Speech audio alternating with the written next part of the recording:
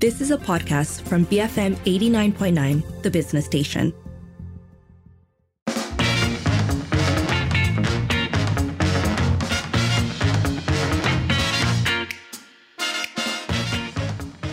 It is 5:45.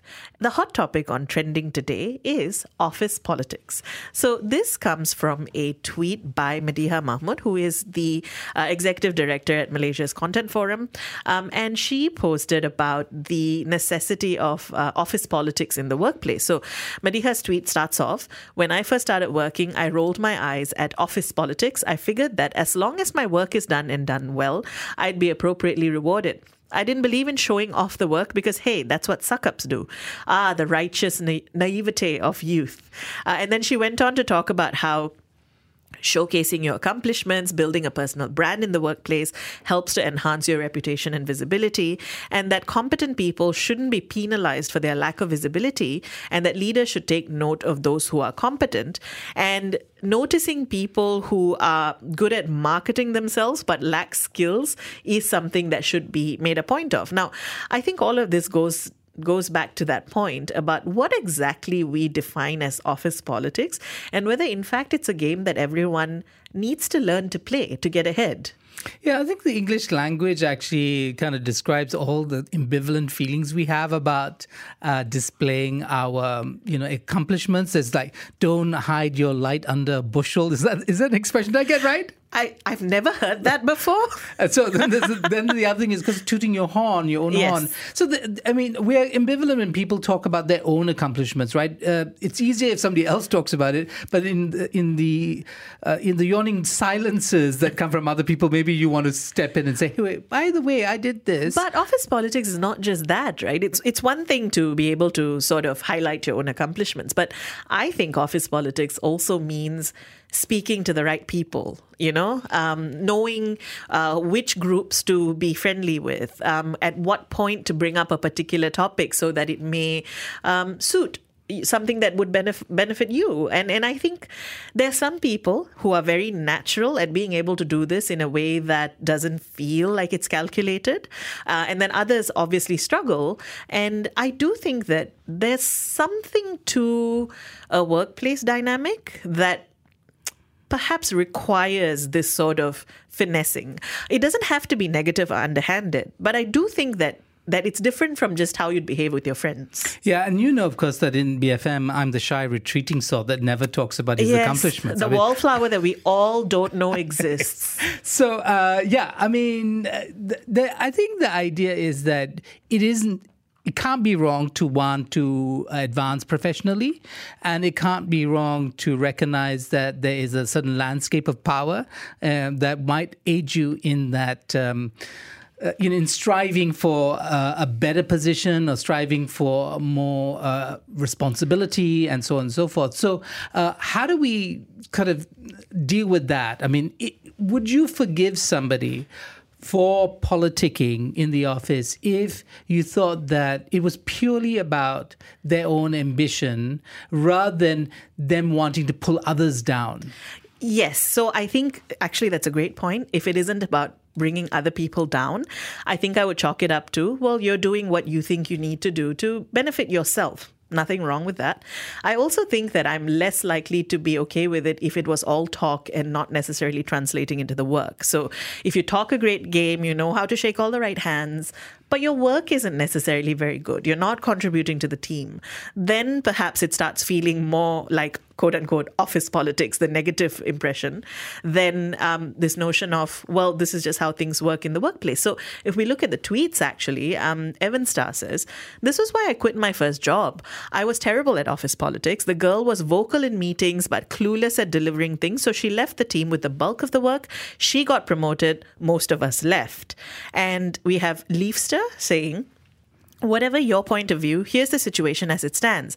I found out that the assistant manager at my previous employment who failed her promotion presentation received a promotion due to her good relationship with the promotion committee." So again, people feeling like the politics here anyway sort of benefits people who are better at building relationships than they are at the work. Yeah, so there are many I think levels of this, it could be just the resentments, and I want to frame it as resentments we feel towards people who do the politicking and who do the schmoozing. But there are also people for whom the advantages they might have seem undeserved because they're attractive. And I don't mean to sound like somebody who's not attractive being resentful about attractive people. Your natural good looks open many doors. I know, that's what I've always thought secretly and quietly, because I'm shy and retreating. See that what way. I did there? I'm really good at saying the right things to the right mocking people. me on air. But okay, so then this question of, when you feel it's deserved or when you feel it's undeserved. Well, Akila says, be observant on which quote-unquote sucking up is the best without sucking your soul up. There's a lot. And always make sure that you're sincere first. A lot of wise people will be able to see through your sincerity. And Coffee and Cake, meanwhile, says, office politics is hygiene in any business or corporation, regardless of size. So play your cards right, but maintain QC of your own work. I learned it the hard way. So you can advise people on, playing the game right, but some people do it better than others, right? And so it seems to me sometimes there are people who fail because they're too shy and retreating, and they don't go the extra mile to build relationships at the workplace. And that actually hurts them. Even if they do good work, it might hurt them ultimately, because you do need a good relationship or set of relationships, actually, in order to succeed in work. Send your thoughts through. We are talking about office politics. We want to know, do you play the office politics game or do you opt out entirely? You can call 77332900, send us a voice note or WhatsApp 018-789-8899, tweet us at BFM Radio. Brainy, fancy material. BFM 89.9. It is 5:55. You're listening to the Evening Edition with Sharmila and Sharad.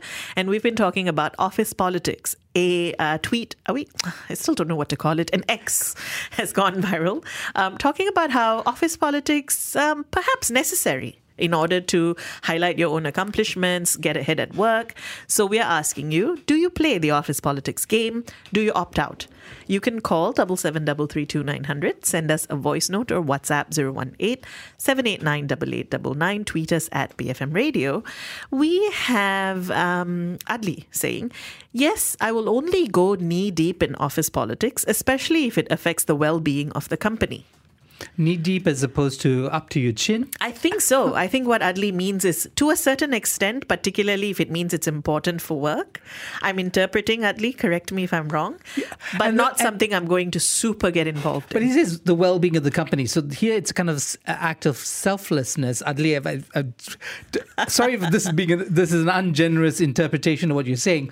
But okay, it'd be interesting to think that to do that in order to help the company as opposed to help yourself. Because I think often the accusation about people who play office politics that it's all self-interested, that it's about the benefits you get as opposed to what others around you might get. Yes, and one could argue, actually, that if you are building good relationships at work and sort of creating a team that all work with each other in a particular way, it is for the benefit of the company. Whereas the opposite of it, where if you're politicking and creating toxicity, then the company also suffers. So I think there's something there. Michael, meanwhile, says, the squeaky wheel gets the grease, but if it's broken, it gets replaced. That said, when did you last pump your car's spare tire? Another point, when battle lines are drawn, know where you stand. And your biggest firepower is your work performance. There is no opting out. There are passive, active, defensive, or offensive players, and then there are victims. Choose how you play or be a victim. Well, those metaphors, metaphors and analogies coming there. Thick and fast, yes. Squeaky wheel gets the grease. Not an expression I'm familiar with, but it sounds sensible. Like the light under the bushel. It's actually, you could just Google it. Don't hide your light under a bushel. The question, of course, is that whether you do it and you're transparent in doing it. Because one of the things that's often accused, the people who play office politics accuse it, is that they instrumentalize all their relationships and people feel used. Yes, you feel used. This is something I've thought about a lot, particularly working in the media, right? it can get a little bit, and I'm sure people who work in the media do this to their contacts too.